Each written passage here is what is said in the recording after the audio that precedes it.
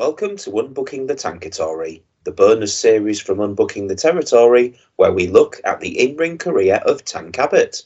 This week, it's a one-man's meat takeover. Welcome to Tank Talks.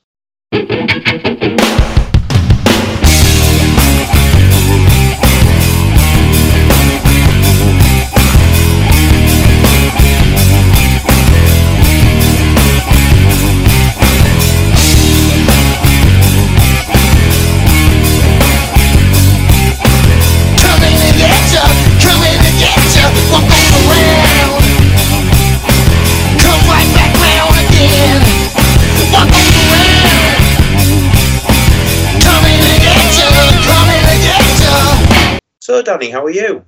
I'm really good, mate. How's yourself? Better than I deserve to be, pal, and ready to take the reins from your resident Tank Abbott experts for a while. Definitely, mate. Yes, ladies and gentlemen, Rob and Dan have handed control of Unbooking the Tankatory over once again as Danny and I break down the times where WCW's hardest man wasn't punching people into oblivion. The next 3 episodes of this fine series will have Danny and I discuss the whats, whys and wherefores of WCW in the year 2000. And I've got to say, mate, I'm not mad at that at all, as there's been loads to enjoy in this particular year in WCW, hasn't there? Oh, a lot, mate. And to me, it's all about surprises. It's like, wow, I didn't know this happened, and I didn't know that happened. Yeah, too right. I mean, one of the beauties of this particular series is when it comes to listening to wrestling podcasts, for me, especially podcasts that look at the older stuff, I kind of like to watch the episode of whatever someone's looking at before I listen to the episode they do, you know? Yeah, definitely, mate. So watching back a lot of these WCW episodes from the year 2000 and actually seeing, you know, some of the memories I've got from WCW in the first place have come from this time period. So, yeah, it's been a lot more enjoyable than I thought it was going to be fair. Yeah, same, mate. I mean, I've just really enjoyed just learning about because you always hear that narrative of WCW in 2000 is bad, but it's completely the opposite. Absolutely. I think there is a lot of residual dislike for the likes of Vince Russo, Eric Bischoff, and people like that, you know, people assume that these guys are the reason that WCW went under, and I don't think there is any one reason, but there's an awful lot to enjoy in these programs. It's not all completely perfect, don't get me wrong, but I wouldn't say that this was the final nail in the coffin of the company by any stretch. Oh no, definitely not, mate. But that is another tale to talk about in the eventual post-mortem of WCW, and we do have an awful lot to break down today, my friend. But before we do, since this is a UTT property, we have to ask... Oh, hang on, mate, I'll just get the door. Oh.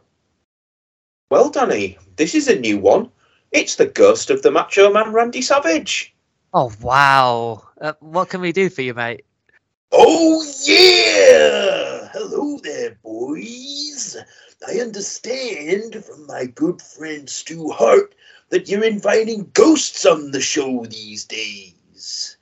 Well, it was more of a happy accident, really, Randy. But it's lovely to have you on the show with us, right, Danny? Absolutely, mate. Well, thank you, friends. Always nice to know that the fans are thinking about me, even though I'm dead.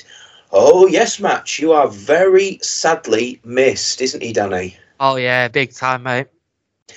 So, fellas, we get your podcast over in wrestling heaven. How are you enjoying your cup of coffee in the big time? Well, it's nice of you to ask, Randy. At the time of recording, we're the 195th most downloaded podcast in the Wrestling Podcasts of Great Britain category on iTunes. So we're not trying to let that get to our heads, though, are we, Dan? Oh, no, definitely not, but I'm very happy about it. Well, you stay humble, fellas. Do you mind if I stick around and listen to the recording? No issues here, sir. What do you think, Danny? Be an honour, mate, to have you. Yeah. Well, Randy, it's all good here. Can I get you something to eat? I've got some crisps in the cupboard, although you probably call them chips over in the States. Chips! Gotta have beef, gotta have spice. You want a little excitement? Snap into a Slim Jim. Oh, yeah! Well, we don't really get Slim Jims over here, bud. But there might be a pepperami in the fridge.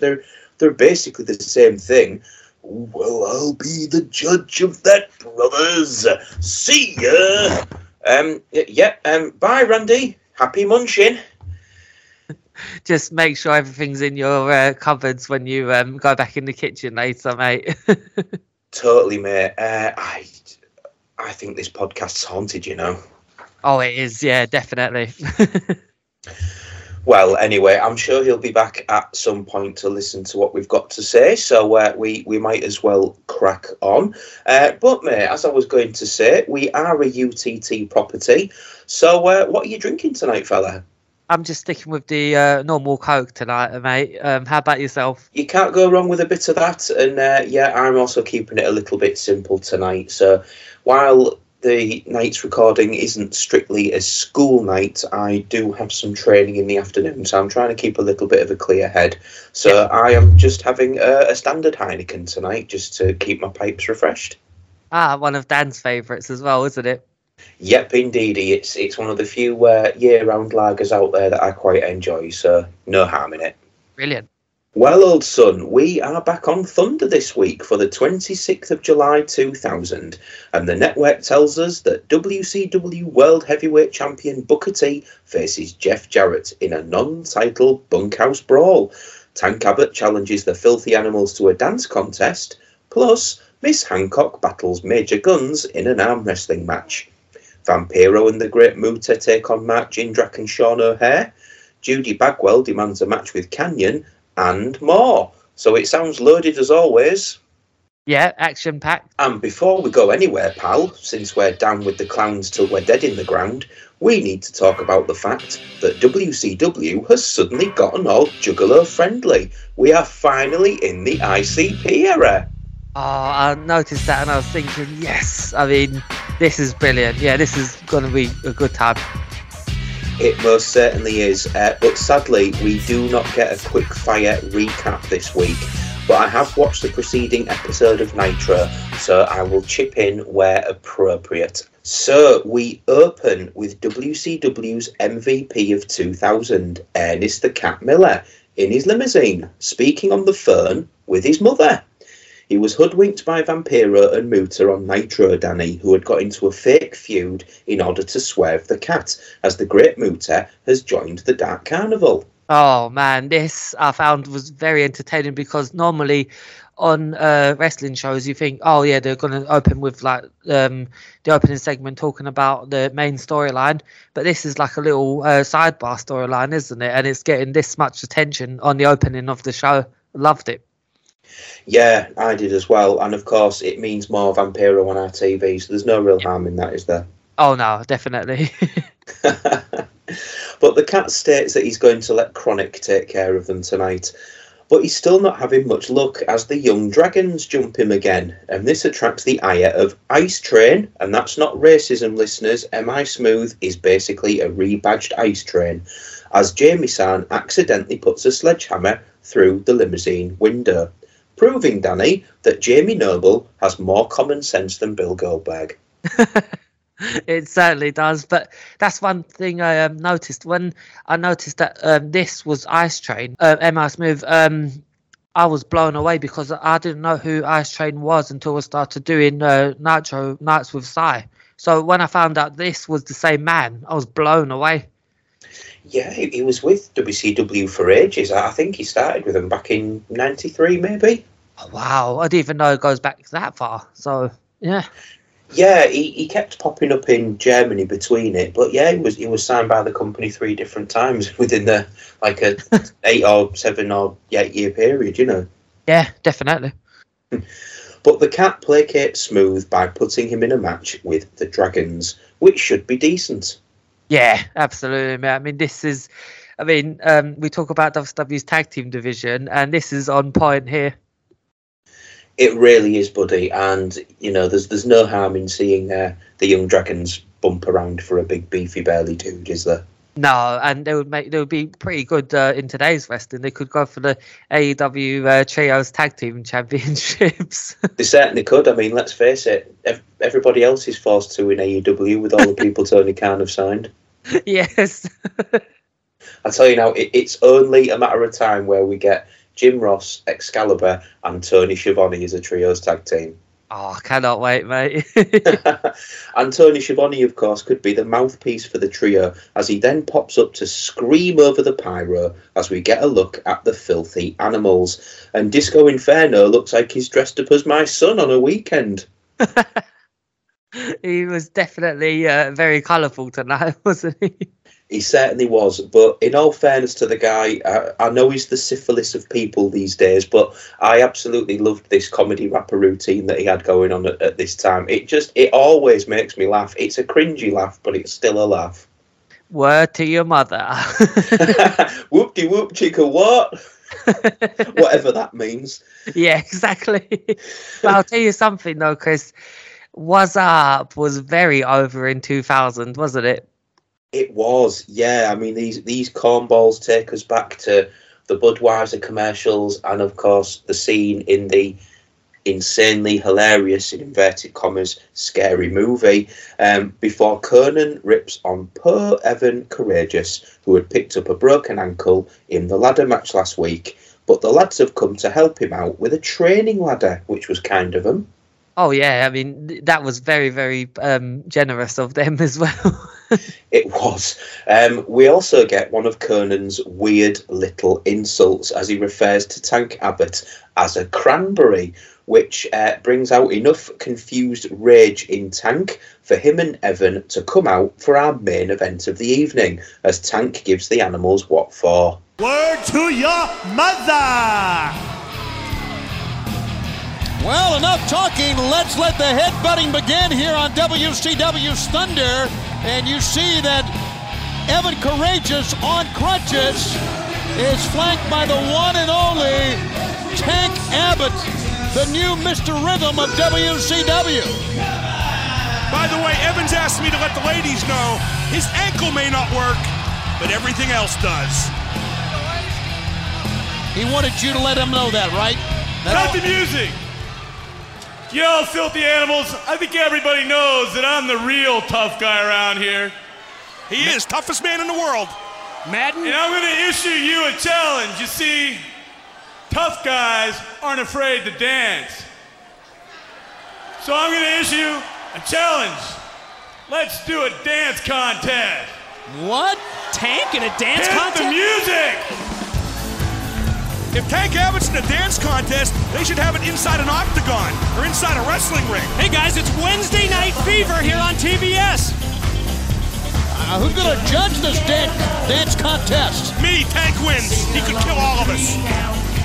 Wait a minute, from behind, Shannon Moore and Shane Helms, a 3 count with a sneak attack.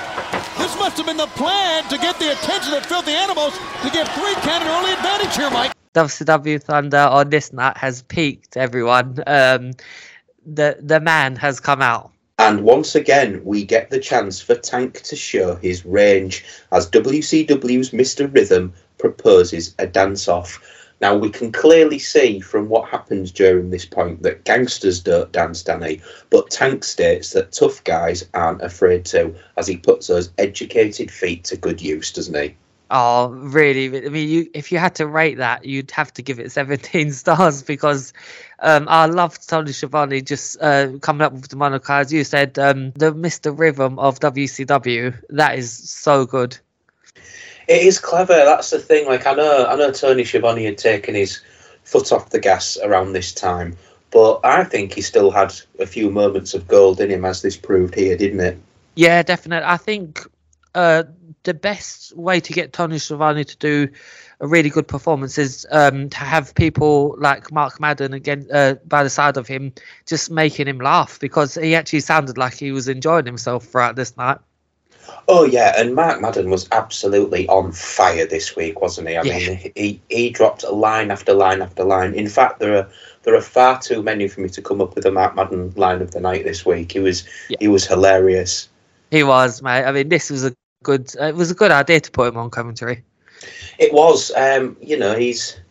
He's the right kind of unlikable to me in that he knows what's going to get people riled up, and he brings that into his character. And like I say, I mean, Mark, you probably are a listener because you've responded to us on the One Man's Meat account enough times.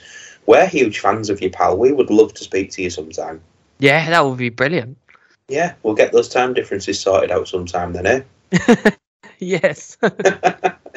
But sadly, this dance contest doesn't last for long. This is no 40-minute Dave Meltzer-approved Tokyo Dome classic, as it quickly degenerates into a tag contest, as Hoovy and Ray take on Shannon Moore and Shane Helms. And who says that 3 Count can only feud with the Young Dragons, eh? Yeah, finally something new for them. But I love the fact that they just ran out from the crowd and was like, "We're going to jumpstart this. We're going to use Tank to distract you, and then we're going to jumpstart this match." So that was really cool as well. Yeah, it was brilliant, and it's the sort of thing that you don't get anymore. Like we're tuned to accept that wrestlers will stand for 90 seconds in the middle of the ring, dumbfounded, while their interferers for the night just come walking out to their music. So no, this was really cool that they actually used the element of surprise to get a match going.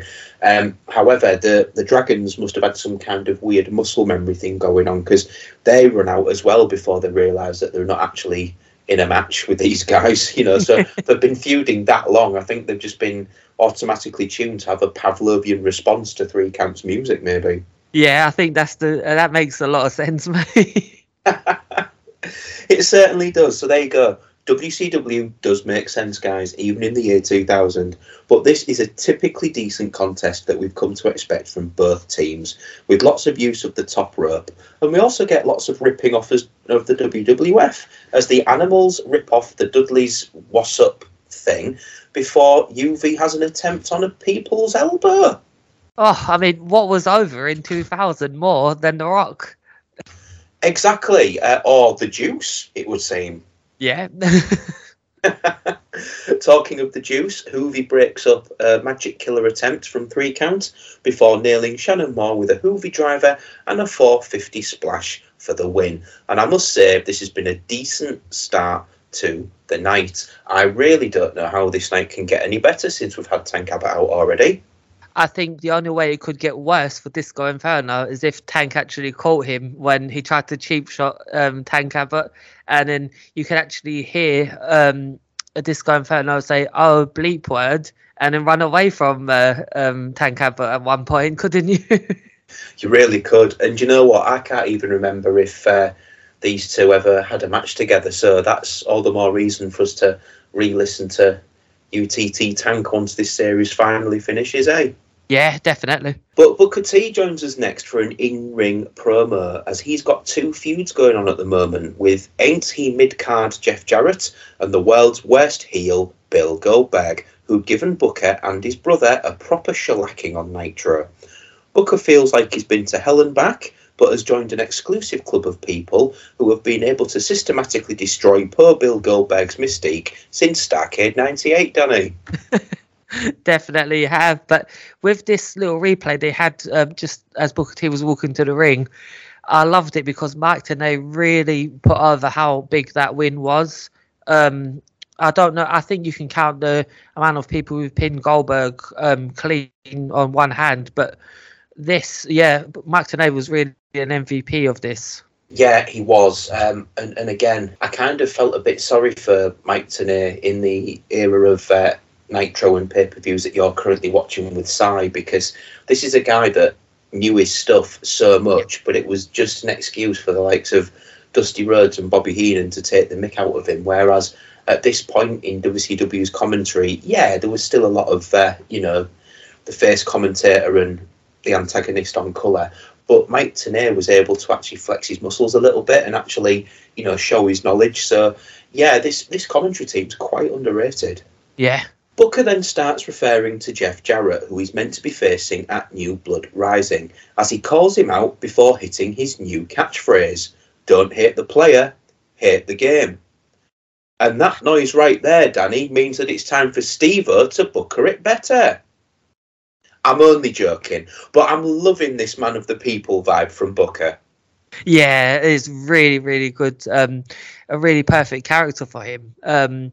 It's one, I wouldn't say WWE have ever got this right with Booker T, the way, because a lot of people have said, oh, this was just a rip-off of The Rock, but I do not see that at all. This just feels right. Yeah, this is one of my many problems with the invasion, really, in that they so quickly went to making Booker T a heel when, as we've seen over the last couple of weeks since Booker T won the title, I'm not trying to say that they're trying to make another DDP here, but he really is a man of the people here.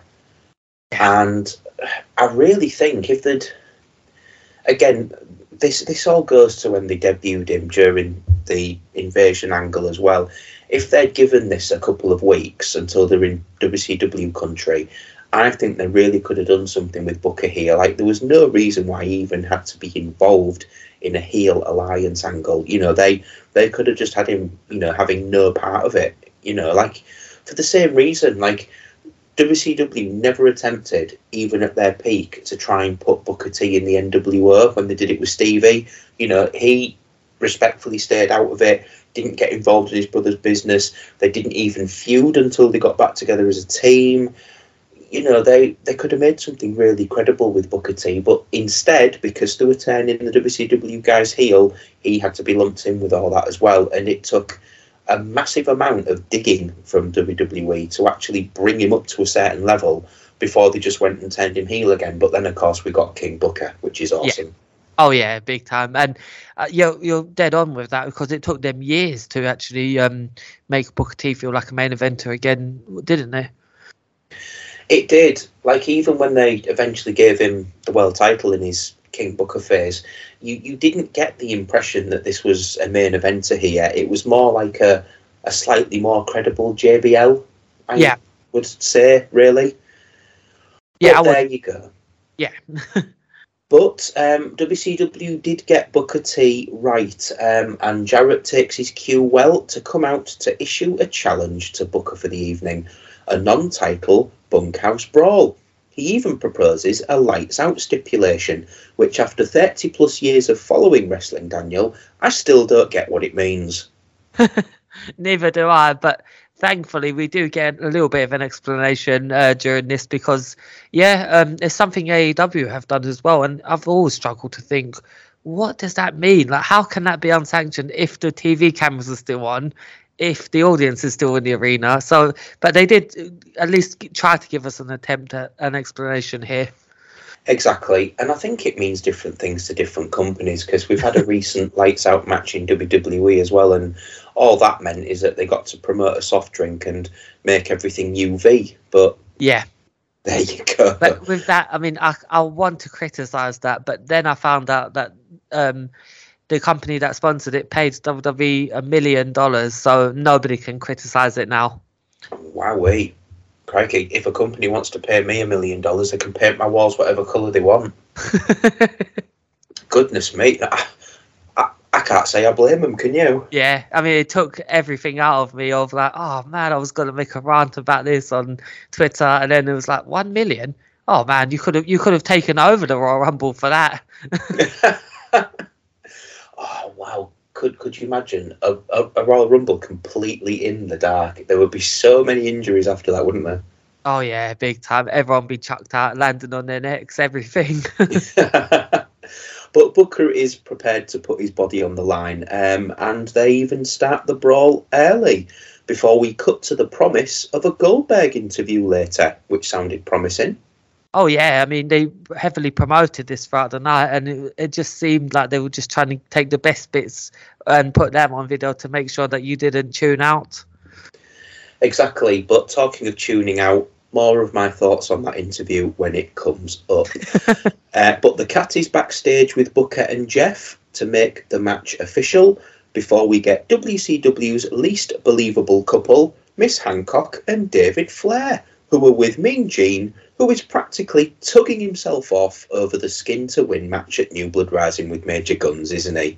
He certainly is, mate. And it's like, I just wrote down Mean Gene being a perv here. Absolutely. But there is an arm wrestling match tonight first.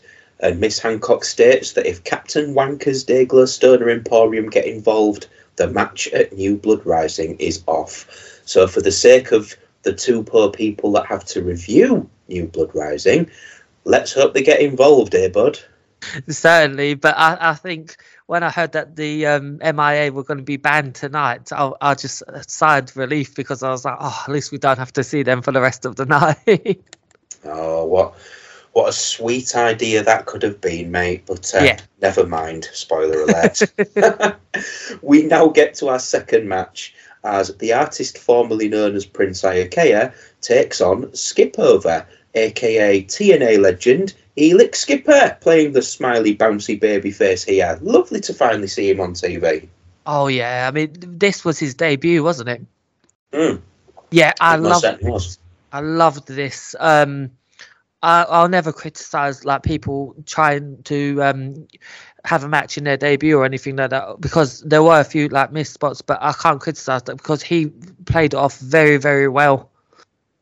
He did, and let's face it, I mean, the poor guy was facing a guy like Prince Iakea as well, so, you know, he has to do the best he can when that is your bumping factory, isn't it? Oh, yeah, big time. And with Prince Iakea, the artist, I don't know what it is, but I just feel like he's unmotivated or less motivated than he was about 3 months before this. Yeah, but I mean, again, while to us this angle screams absolute money, because let's face it, it's a really clever idea to actually do that, since, you know, Prince was going through his symbol gimmick right now, and so it just made perfect sense. Can you imagine being lumbered with a gimmick like this? Oh, yeah. But he didn't seem into it. But I also wrote down, what do you think of the name Skip Over as a ring name? Oh, it's rubbish. It's awful. Yeah, it's like, is it just one of those puns of like, oh, skip over this guy's matches or something like that? It's something I can imagine Disco Inferno coming up within the booking room. Maybe, but thankfully this name doesn't last for very long, as he is about to embark on an amazing journey in WCW with one of our perennial favourites, but I'm sure we will get to that in the weeks to come. But we do get to see a lot of Elix Skipper's wonderful offensive manoeuvres, including an excellent looking Thez press from Elix, as Taff Cappy knows his place as a punching bag, doesn't he? He certainly does. It's in this match as well that Mike Tenay states that lights out means an unsanctioned match. So they could have just said that, really. Yeah, they could have, yeah. You'd think. But the artist hits back with an angle slam before grabbing a chair, but Elix intercepts with a baseball slide before a miscommunication leads to a German suplex from Taff Cappy for 2. He calls for the chair from Charmel version 2.0, but Kwee Wee beckons her out of the arena, prompting Skipper to hit a jumping spin kick and a playmaker for the win. And it's nice to know that Prince Iakea is back where he belongs, on his back, looking at the lights. Jobber to the stars, yes. Exactly. I've got a challenge for you, mate, just off the top of my head when I was reading this. I wrote down skip over, missing, skipping over, literally the artist. Can you say that 3 times? Say skip over, missing, skipping over. I can't even do it once. Skip over, missing, skipping over, literally the artist. Is that what you want me to say? Yeah, 3 times. Can you say 3 times? I can't even remember it once. Skip over, skipping over, literally the artist. Skip over, skipping over, literally the artist. Skip over, skipping over, literally the artist. Yeah, brilliant. You did it. Well done. Well done indeed. Thank you, mate. Mean Gene is then shown with Captain Wanker's Dayglow Stoner Emporium, as Gene is now tugging it to Major Guns instead. This means that we get the chance to hear from Tylene Buck herself, and she's going to show what these guns are packing, Danny. And by guns, she of course means her biceps, because it's arm wrestling. I wrote down for this, Major Guns isn't going to win any promo of the year award or anything like that, but when she was trying to be serious, I just kept getting distracted by Captain Wanker's, just his stupid facials behind her. It was like, this was very distracting. It was, which is Bill DeMott's deal completely. It's like, how can I fill a room while somebody else is trying to be entertaining? Yeah, and it kind of just, I mean, it just overtook Major Guns promo, but which wasn't anything to speak of to begin with. No, but never mind. She did her very best, and she can only get worse from here on out. Yes. But we then get one of WCW's sadly never gonna be's, Buff Bagwell, who's taken his mum out on a date, hasn't he? Oh, he has, mate, and he's taken her right to Wednesday Night Thunder. I mean, where else could he have taken her? Well, he could have left her at home. Yeah, fair point. But she is here, she is simmering with rage, and she is looking for words with the cat. And another man that's simmering with rage is M.I. Smooth, who comes out now to face the Young Dragons. And this match is really just a chance for commentary to poke fun at Schiavone, calling him I Am Smooth instead. But thankfully, he sees the funny side of it and gets involved. He does, mate, and that's the best way, because he could have just been all arsey about it and went, oh, I'm not playing along with you. But I did note, did you notice the Nitro Grill appearance announcement during this match? Oh, no. Oh, so Tony Schiavone makes a note of saying that Goldberg won't be able to make an appearance at the Nitro Grill the next night, the Thursday, and his replacement is Lance Storm. Yay! Prime Canadian beef. Lovely. Can you imagine? You're just thinking, oh man, I'm going to meet Goldberg, one of WWE's biggest, well, he was a babyface here anyway, and then it being replaced by Lance Storm. Oh, I would have been raging. Oh, I know. But then, this is the Nitro Grill, so there would have been nobody there anyway, let's face it. Fair enough. It's such a shame, really, because honestly, like, obviously we are from a part of the world where we were very WWF centric. Heat was on once a week. Sky was surprisingly affordable. I wish it still was. Yeah. All of that good stuff. And yet, I wanted to go to the Nitro Grill. I wasn't bothered by WWF New York. I wanted to see what the Nitro Grill was all about, and we'll never get to see it. No, Nitro Grill, just going back and comparing the two restaurants to each other, Nitro Grill actually looked like a more entertaining place because they actually had fun with naming their foods. Some, like, you'd have like the Slam Burger or the Cutter fries or anything like that. And while WWF just had, like, from what I remember, just basic chicken sticks and things like that. Basic chicken sticks. I wonder if they use that term to describe, I don't know, Dean Malenko or something like that. But on the plus side, you might get to see Michael Cole and Taz. So. Oh, yippee. Or Spike Dudley having a beer and lamenting the loss of his girlfriend. Yeah. So the Dragons try for quickness for a bit and start off relatively well with triple teaming, but they keep getting powered out.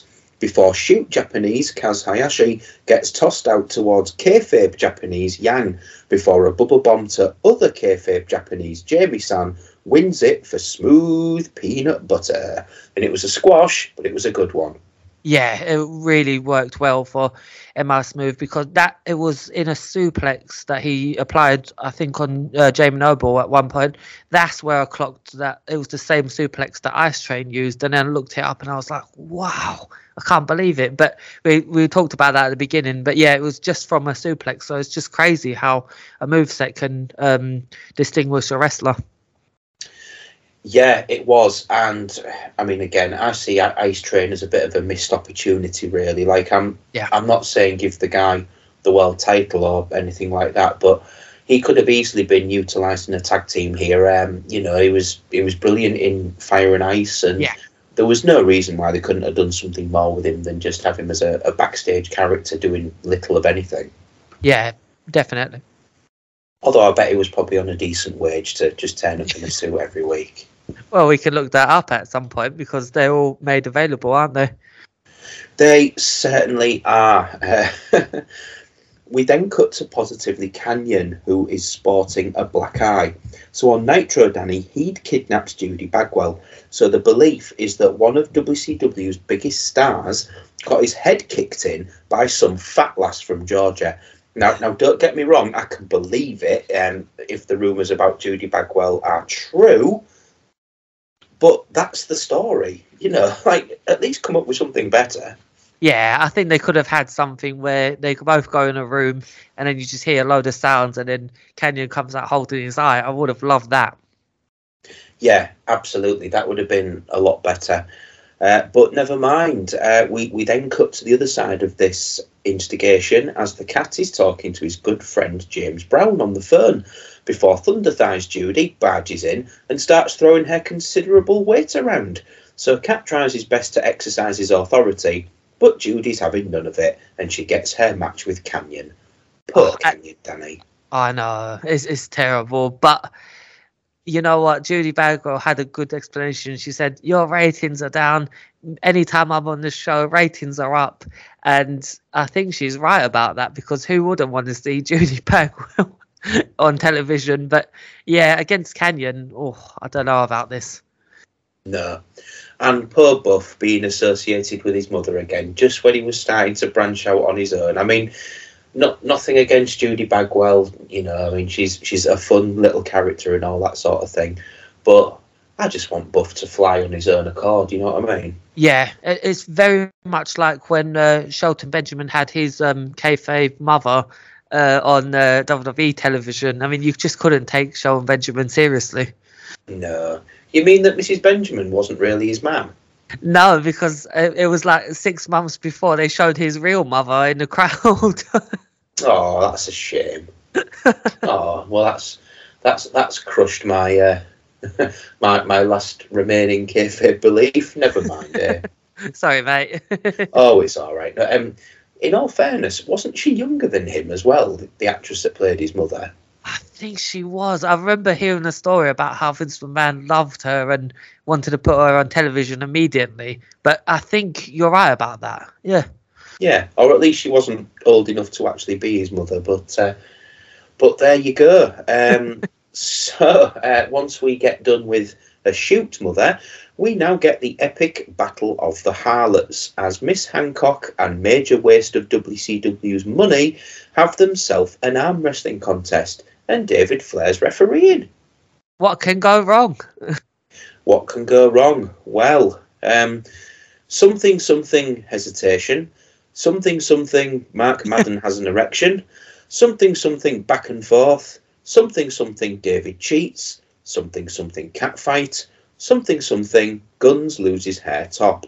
Then we get the best thing about this shite day, as the Wall is now part of Captain Wanker's Dayglow Stoner Emporium, and these guys could grow on me if he's involved. It's the Wall, brother.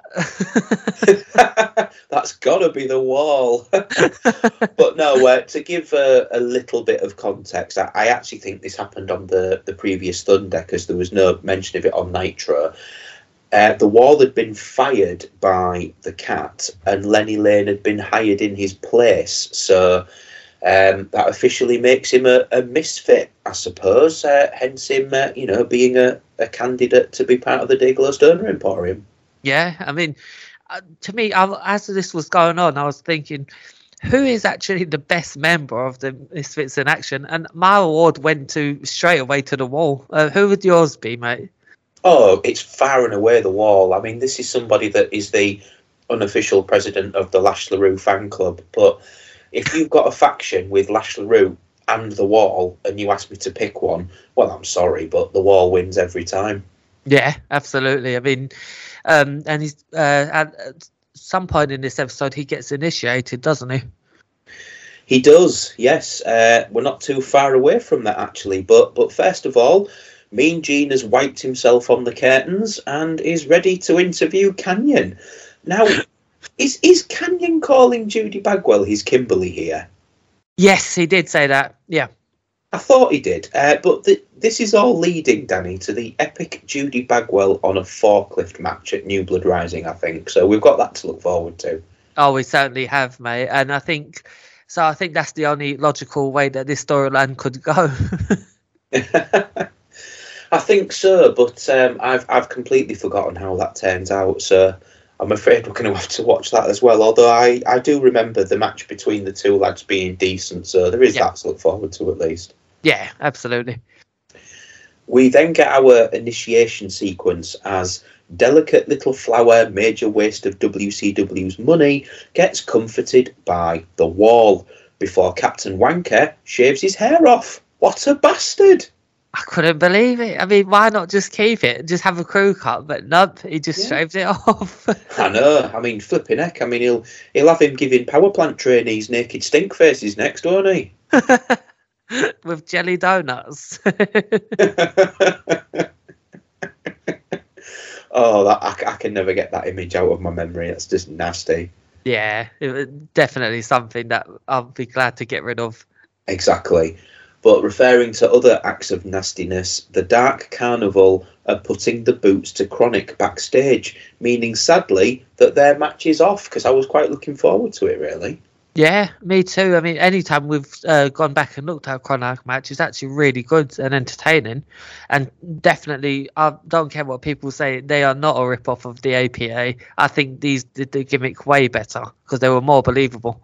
Exactly. And they were stoners, not alcoholics. It's a completely different gimmick. Definitely, yeah. But the best new team in WCW come out next as Vampiro and the Great Muta issue an open challenge. But sadly, even though they were seen on Nitro, Violent J and Shaggy 2 Dope are seemingly too cool to be seen on Thunder, unfortunately. Oh, that was a shame, because I was looking forward to them coming out, but instead we still got the two of the members of the Dark Carnival coming out. So we do, and another thing that I think is a shame, although I do like the network dub, is that for obvious reasons we do not get the WCW theme that ICP recorded, but we will be talking about it at some point as I own the WCW Mayhem the Music CD, and I think we will eventually do it as an episode. Yeah, I've got that CD as well, not too long ago. So yeah, that could be something we could look at as well. Oh, brilliant! That's good. It's actually quite a cool little CD, really. To be fair. Yeah, everything except that Goldberg alternative theme song.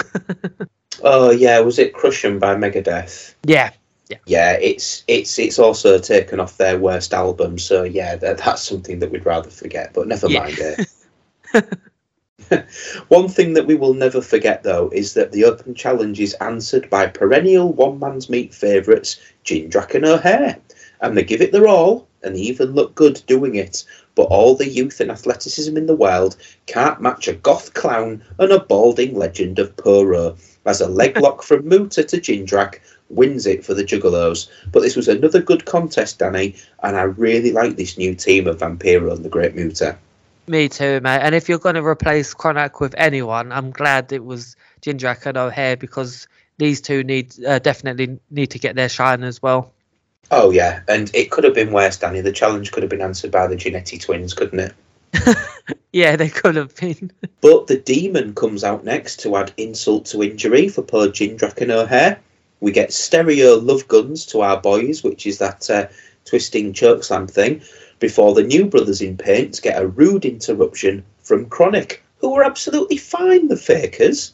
Yeah, they certainly were. I mean, they weren't selling anything, but I just made a note about Brian Clark's meltdown. Is just, I mean, it never, any year that he competed on television, it just always looked devastating. Yeah, it does. Like, it's one of the better pump handle slams out there, isn't it? So, Brian number 2 hits Vampiro with that, as Brian number 1 hits Muta with a love gun of his own, allowing our champions to stand tall, leading into what is going to be their programme for New Blood Rising, I think. I'm sure they face Vampiro and the Great Muta. I can't wait, mate. That should be very entertaining. It should be. What is equally entertaining is that Judy Bagwell continues to emasculate her son as she makes him sit in the locker room while she goes to kick Canyon's head in again. That's what I was saying. It was, I love Canyon just mocking DDP's standing in the corner. His little tall... It's all right, you can come in. Hi. Hello. Hello, son. We've got a run-in from Danny Kebabs now. Are you all right, mate? How did you get on? Have you got to have your leg chopped off? No. No. Oh, that's good. I need to have some medicine. You need to have some medicine. Is it nice medicine? Yeah. I need to have it 4 times a day. Okay. So I need to have it at lunchtime when I wake up. And I also need to have it at tea time and when I go to bed. Okay, brilliant. And you're going to take that like a big boy, aren't you? Yeah. Good lad. Lovely. And it's bright pink. It's bright pink. Lovely. Yeah. Well, Danny, or Daniel even, welcome to Tank Talks. Welcome. Yeah, you are a surprise guest on Unbooking the Tankatory. Isn't that nice? Hi, Mommy. Hi, Rosie. I'm assuming that everybody can hear you since you've got your back to the microphone, but never mind. So, mate, Danny Kebabs is the star of the Bumblebee podcast, which episode 2 will be coming soon. But right now, he needs to take his medicine and then he's going to bed, aren't you, mate? Yeah. Lovely. Good night then, son. I'm just here. Straight to bed. Good night, pal. Good night. Night. So, let's see where we were. Oh, yeah, that's it. So, Judy's making Buff sit in the locker room while she goes to kick Canyon's head in again. And did you notice that Judy Bagwell's pyro, which was Buff Bagwell's pyro, but it looked very good on her, I would say. Yeah, it did. And I loved that she completely got into the whole, she did everything that her son would do during the entrance as well, which was quite cool. Yeah, it's like one of those creator wrestlers on the PS2 games or any console, and you just put a different wrestler in front of and use the wrestler's pyro. I think that looks really cool. Oh yeah, a lot of those YouTube videos are quite funny, really. Like when they've got, say, Triple H doing Victoria's entrance or Brock Lesnar doing, the Fandango thing. It's all quite cool, really. Yeah, it really is, mate. And that's what this reminded me of most. But yeah, we get a weird little contest here, don't we? Yeah, we do. I think it speaks more like a extended vignette more than anything else, really, doesn't it? Like, we get the recap of what went down on Nitro with the kidnapping and what have you. And, given what happened to Canyon, I'm getting the weirdest vibes that Judy Bagwell's getting groomed to be the next Tank Abbott, isn't she? Well, I will say one thing. Her punches are way better looking than Shane McMahon's punches. Oh, I know, most definitely. I mean, those punches wouldn't give anybody a black look, let alone a black eye, would they? No, absolutely not. But yeah, Canyon offers her to leave, doesn't he? He does, but she is having none of it, is she? But one of the things I loved about Canyon's DDP impression is that whenever he does it, his lisp completely disappears. Yeah, I found that really almost strange because I didn't think he was in control of that. But yeah, he should have stuck with this his entire career. Exactly. So Danny's going to bed now, so I am able to say, now that we've dragged this out as much as we can, I keep calling him Danny. This is Danny, my son's Daniel. So now that Daniel's going to bed, I can say that Canyon offers Judy to leave, so she kicks him in the knackers in response. As you do. Exactly. I can't have him picking up things like that yet, but Judy soon becomes a shrinking violet as Canyon shoves her to the mat, prompting Buff to come out. But Canyon prevents him from getting in the ring, threatening to break Judy's neck if he even tries. This prompts Canyon the time to make a stipulation for the match. If Canyon wins, Judy becomes Canyon's valet.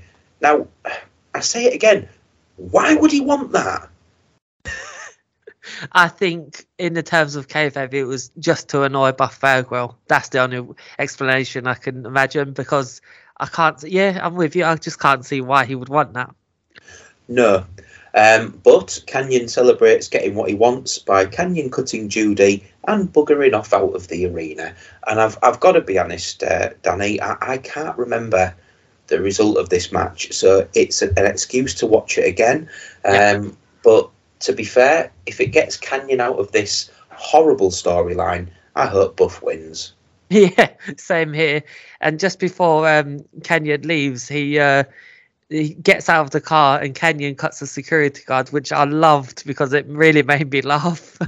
It did, yeah. We get our random Kanyon cutter of the night, and again, I love it. He's doing a runner, but he still has time to just park up and and hit his move, which is amazing. Love it, mate. It's way better than the RKO out of nowhere. Yeah, it is a lot better than that. Yeah, the original RKO out of nowhere, I guess you could say. Yeah, I mean, with Randy Orton's ones, all of them took place in the ring. Canyon's ones took place everywhere. Exactly. There was no photoshopping him into YouTube videos doing that, was there? Definitely not. So we get another Mean Gene segment as he lets Big Vito, aka the Goomba of Ooh-Ah, smell his fingers before Vito issues a challenge to Lance Storm for the Hardcore title, or the renamed Saskatchewan Hardcore Invitational title, or SHIT for short. And that's a real thing, Danny. I'm not winding you up. I can't believe it, mate. When I read that, I was like, what? I was like, no way. But yeah, someone was having fun, weren't they? They were.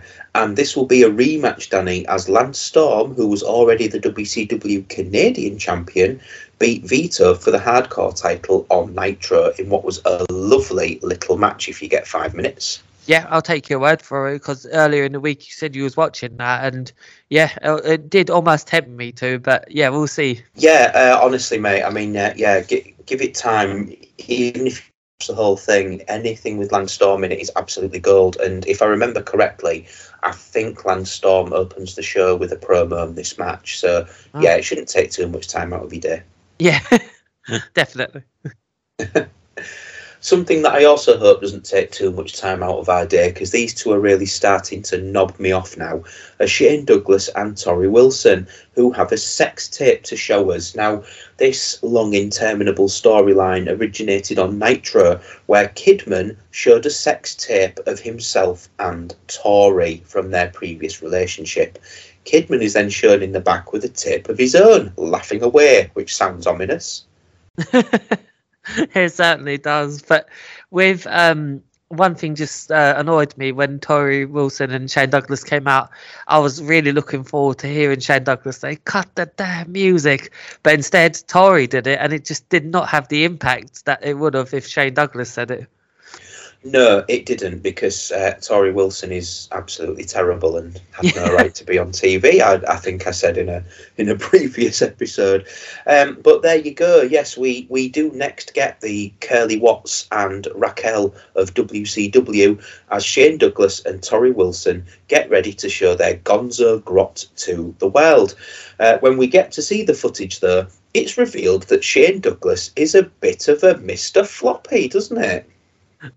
I was shocked with this because I'd never seen this storyline before, and I've read about it. I was like, oh, they can't have gone that far to actually show something like in a hotel room or something. But yeah, I don't know how I feel about this storyline, because I know I get comedy relief and things like that, but Shane Douglas, it feels misplaced. Like this could have been done to someone else rather than Shane Douglas. Yeah, I don't want a legitimate pure wrestling heel like Shane Douglas being involved in romance storylines. I just don't. I mean, was there really any harm in just building Kidman up as a credible babyface and giving Torrie Wilson as his valet, since they're actually together in real life? You'd think, wouldn't you? But it's like Rob Van Dam said something years ago in an interview, that his whole career he managed to avoid romance storylines because he just spoke up and said, I don't want to do it. I've got a wife at home. And Shane Douglas in this role, it just feels like it's the wrong person to put in it. I think anyone else would have done it, but not Shane Douglas. But he did try his best, and he did. His reactions were very entertaining. I'll give him that. Oh yeah, and he does try his best, as you say, but this is all just a little bit seedy, which means it's obvious that Vince McMahon was going to love it, and poor Tori Wilson has to revisit something like this when she, appears on SmackDown in the early 2000s. So she has no luck at all when it comes to videotapes, does she? Absolutely not. But I did love Billy Kidman holding the videotape because it brought back a great sense of nostalgia of someone holding a VHS tape. Care to indulge? Well, no, not a VHS tape of that, but just holding the actual physical VHS tape. Oh, right. Yeah. Not of. I certainly didn't have anything of Tori Wilson or Shane Douglas, but Mark Madden didn't he? Oh yeah, he most definitely did. He liked to reveal that. And talking of revealing, we get the reveal that it was Kidman that broke into his ex-girlfriend's gaff to go over her private collection. So our hot young babyface isn't just a bitter ex, Danny. He's also a creepy little creeper. I thought they would arrest him for that if he just admitted it on television. Well, exactly. He's conducted a home invasion and, he's showing illegal porn to a worldwide TV audience. I mean, they've locked people up for less. Oh, yeah. I mean, Shane Douglas has grounds to sue, certainly. He does have grounds to sue, and in my mind, he completely turns himself babyface by throwing Kidman into a garage door as well. I mean, I've got to say, Danny, I'm not enjoying this. Yeah, this is a miss for me, this storyline. I just want to see Shane Douglas out of this storyline. Yeah, I mean, in my normal Shane Douglas viewing, it's mid-1995, and he's just having one of the best feuds I've ever seen with his real-life best friend, Cactus Jack. And, the promos alone are worth watching it for. And then I loved Shane Douglas. I wanted him to succeed. I was glad he was in a prominent position in WCW, but this isn't it. This isn't what you give a guy like Shane Douglas. It's just not on. Yeah.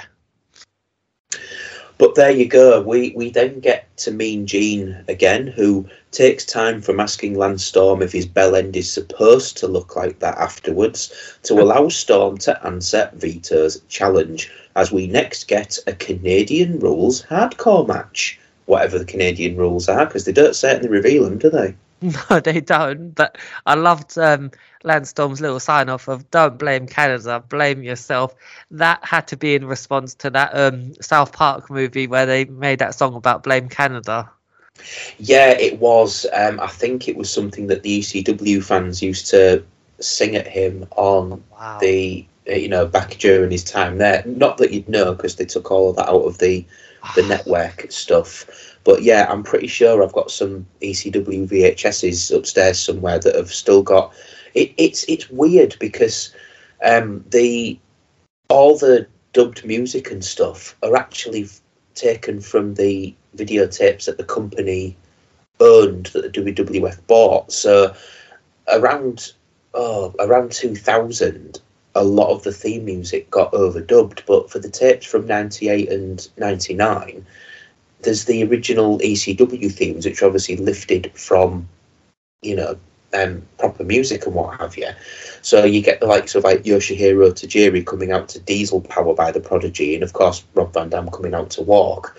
But one of the things you get is the ECW fans singing Blame Canada at Lance Storm, and I've kept those tapes for the simple fact that one day I want to, dub them over onto a hard drive or something to have these authentic bits, Oh man, that sounds brilliant. I've never heard, I didn't know that got brought to wrestling, the South Park Blame Canada song. I need to see that, mate. Oh, well, yeah, I'll have to see what I can arrange for you, fella.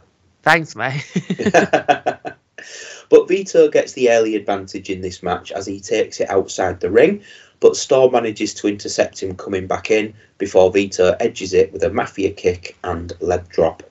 Vito goes for a top rope elbow but only gets two, but Storm gets a super kick and grabs a chair, nailing Vito to the head for a 2. And knowing what we know about headshots now, should never be a 2 count. No, certainly not. No. But Vito counters the Canadian Maple Leaf into a small package for 2. But after a bit of chain wrestling, Storm eventually catches Vito in the Maple Leaf again for the submission victory, prompting Mike Storm to make the save afterwards. Thankfully, though, the Fat Chicks are in the back, as Mike ran out, you see, so they wouldn't have been able to keep up with him. No, they certainly wouldn't. But I've made a note here. This was actually, in my opinion, this was the best match on the show. What do you think, mate?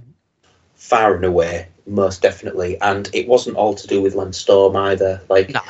I mean, we're massive Vito fans anyway, but a lot of what we've seen is just him, cracking skulls as a out-and-out hardcore wrestler. So to actually see him show what he can do, because, he was quite the technically minded jobber on early WWF programming in the 90s. It's nice to actually see what he's capable of doing.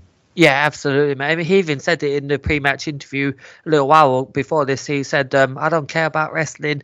All I care about is knocking someone out, cracking skulls and things like that. So, yeah, he's very much playing up to his character.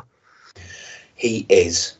But a guy that isn't playing up to his character at the moment intentionally is Bill Goldberg, as we get what was a waste of 9 minutes for the average casual fan, as we finally get the much hyped up Bill Goldberg shoot interview, responding to Kevin Nash's shoot interview of his own this week. And this was an interview, Danny, that even RF Video would say was too insider to broadcast, wasn't it?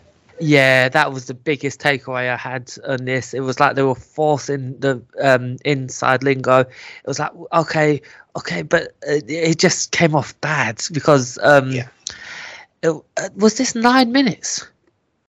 It was, yeah. Once it felt like 25 to me. That's how much it dragged on, yeah. Yeah, I actually wrote down that I thought this went 20 plus minutes. It certainly felt like it. And look, don't get me wrong, WCW were toying with a lot of internet-based content at this time. They had Nitro segments that aired during ad breaks and stuff that you could look at. But if you were going to broadcast this onto TV, could this not have been crafted into something a little bit more kayfabe? Yeah. I mean, it just waved in between kayfabe and shoot and ultra shoots because, like, it just to me, like I said earlier, it just felt forced. It did. And is this really how you turn Goldberg babyface again? By literally having him shoot on his love for the fans while dragging the booking down for doing this to him when it wasn't what he wanted to do? I mean, why didn't he just stick to his guns? He was the biggest star in the company at the time. They would have listened to him if he stuck to his guns. Yeah, absolutely, man. And it's sort of annoying that they keep bringing up Scott Hall as well. And I mean, we know Scott Hall's not coming back. And it's just like, okay, we get the payoff and things, but I just found that annoying. Yeah, it has its foot too much in like both camps, doesn't it? Yeah. When it really needs to stick to one, which is the kayfabe one, and actually stick to it. I mean, don't get me wrong. We are fans that would consider ourselves to be internet wrestling fans because we do go online, we do look at the news and the scoops and all this sort of thing. We use all the terminology, even though we probably shouldn't. We know that it's all a work, brother. But this is the year 2000 at the time of this show coming out. And a lot of fans probably wouldn't even have an internet connection yet. So, I mean, does anything in this interview redeem this tripe for you at all, mate? No, but something really puts a sour on it is at the end, Goldberg says the line, "I don't care if I win or lose. I'm just coming to kick your behind Kevin Nash." And it's like, you don't care if you win or lose. That wouldn't have been Goldberg of 98 or 99. No, but to be fair, if this had been a kayfabe interview, it probably would have been a cool line. But yeah, it's like, if you're going to spew all this stuff, whether someone's told you to do it or not, don't end with that. Yeah, exactly. Exactly. But, Danny, we are due another famed WCW shoot interview on next week's Thunder, as Juventud Guerrera appears to reveal that his real name is Jim, he's from New York, and Kevin Sullivan, bro, told him to put an accent on and impersonate The Rock. Oh boy, we're in for a bumpy ride. Thankfully, though, that interview was not saved for the main event of the evening, as the main event was a nice way to calm the average fan down after that insipid nonsense, as Booker T and Jeff Jarrett come out for a bunkhouse brawl. And I know we've talked about network dubbed themes. I've got to say, I love Jeff Jarrett's. I think it's brilliant. Yeah, it really matches his character, because they didn't just outright go and put his WWF theme on there like they did with Raven. This actually seems like they took the time to actually sort this out and find something that fits his character, and it really does. Yeah, it does. And this match kind of fits Jeff Jarrett's character as well in a way. I mean, it's a standard hardcore match, but it's got just the right amount of Memphis to keep me entertained. I absolutely loved it, to be fair. I mean, it's not going to win any Wrestling Observer Awards, not even if Tony Khan put it on, but for a TV main event, it was a lot of fun, really, for a walk and brawl. It really was, man. It felt important. That's what I wrote down, is because we know these two are in a bitter feud, and they have been for a long time. And it's just like, I just wonder how long will it take for AEW to book a Jeff Jarrett bunkhouse brawl match. I'm sure that's coming soon. Oh, totally. And, with the right opponent, I could see it. I mean, I don't know who that opponent would be, but as long as they keep the best friends away from it, and sadly, because I'm going off of them, as long as they keep the Blackpool Bloody Combat Club away from it, I'd love to see it, to be honest. It's the sort of thing that Jeff Jarrett should be doing in 2023. It's a good way to kind of hide a lot of the ravages of age, really. Even though he looks great for his age, he's still in his 50s. No, you're right about that. I mean, a lot of the times he's doing tag team matches, but yeah, something like this could be really cool for him. Yeah. It could. But he also came out dressed as 2023 Jeff Jarrett, didn't he? He did, yeah, to be honest. Maybe when he was crafting his look, he was looking at old 2000s tapes and thinking, oh, yeah, I need to dig that back out again. I mean, again, I've got to say, it is sad that he hasn't brought the Last Outlaw character to AEW, because that was cool. Yeah, that would have been brilliant. But what was brilliant is the fact that this match plays into the main Booker T story, which is that he has declared from day one that he's going to be a fighting champion. So him getting punished left, right and centre by his challengers is really playing up to that, as he has a lot of kind of odds to overcome. And as much as we've ripped on him for being a bit mid-card, Jeff is no exception here, as he cinches the bull rope on Booker, who manages to fight back with a spine buster, and commentary do an excellent job of actually putting Booker T over rather than talking about other things going on. So again, commentary were the best part of this show this week for me, because they actually stuck to the topics at hand. Yeah, there's definitely been an improvement. Whether that was a meeting backstage or whatever, there has been an improvement. And also, as we said earlier, they just sound like they're having fun. Yeah, they do. And again, like I say, one of the high points on this show. So a Booker T axe kick floors Jarrett, but Jarrett manages to hit Booker with a guitar shot to his already injured knee before a figure four leg lock in the ropes causes the match to be won in Jarrett's favour as Booker passes out from the pin. And it was a decent TV main event. It really was, mate. And whether it was dark or not, you could put this on any television main event and it would have done well, because I did have a bit of a trepidation of having Booker T and Jeff Jarrett are going to wrestle at the pay-per-view, but that now they're wrestling here. But it doesn't really matter at the end of the day, because this was obviously non-title, and it did build some momentum, wherever the hell that is, that WWE keeps saying when they say, oh, he needs to build momentum. It built momentum for Jeff Jarrett to actually be taken as a credible threat. Yeah, it was. They've actually done a really good job of, you know, trying to rehabilitate Jeff Jarrett as the next contender to Booker T. So yeah, can't fault them at all. You know whatever they're writing down in the writers' room on a week-to-week basis right now, a lot of it is hitting. You know, it really is. Yeah, absolutely. But that's Thunder, and I must admit, Danny, while I haven't moaned about a lot of the stuff on this show, I found this show a bit of a slog this week. I've got to be honest with you. It wasn't a bad show. There was just something about it that made it drag. I don't know whether it's because we've had a few weeks of just quick fire cuts to this, that and the other, and the fact that things here got a little bit more time, it might have just felt a little bit alien. But it wasn't a bad show.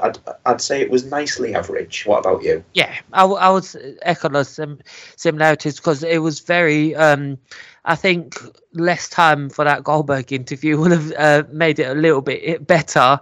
But there, at the end of the day, there were 22 segments in this show, which is always good because you've got loads of segments and things. But I think just a little bit less time on that Goldberg, and maybe a couple more decent matches. And of course, why didn't they put Tank Abbott in the main event against Booker T?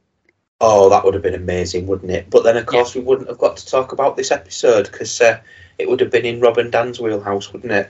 Oh, yeah, fair enough. Yeah, good point. But never mind. We do thank Rob and Dan once again for handing over the keys to the Unbooking the Tankatory shed.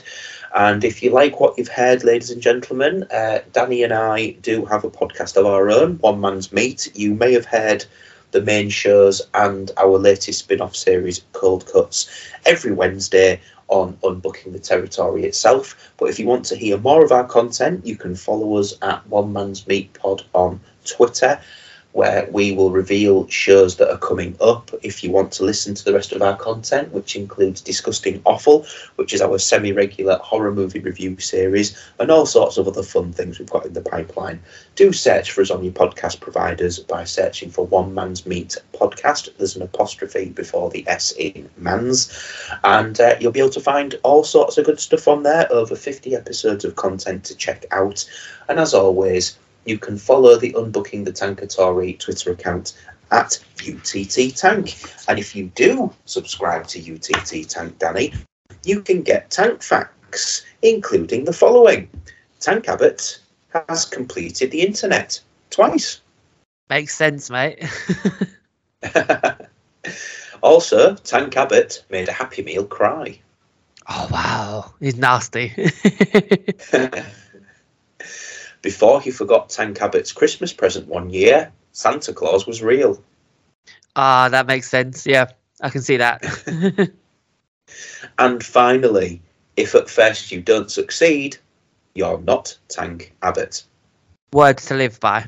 Words to live by, indeed. And more words to live by, Sherman Tankers, is that we will be back in a fortnight to discuss the 2nd of August 2000 episode of WCW Thunder. Watch Nitro if you want, but it's not the best. But this episode should be a ton of fun to watch and talk about, shouldn't it, Danny? Absolutely, mate. I can't wait to get into that. And I can't wait to get into that either. So until we meet again 14 days from now, in the meantime and in between time, ladies and gentlemen, thank you for listening and stay beefy. Meat Siders.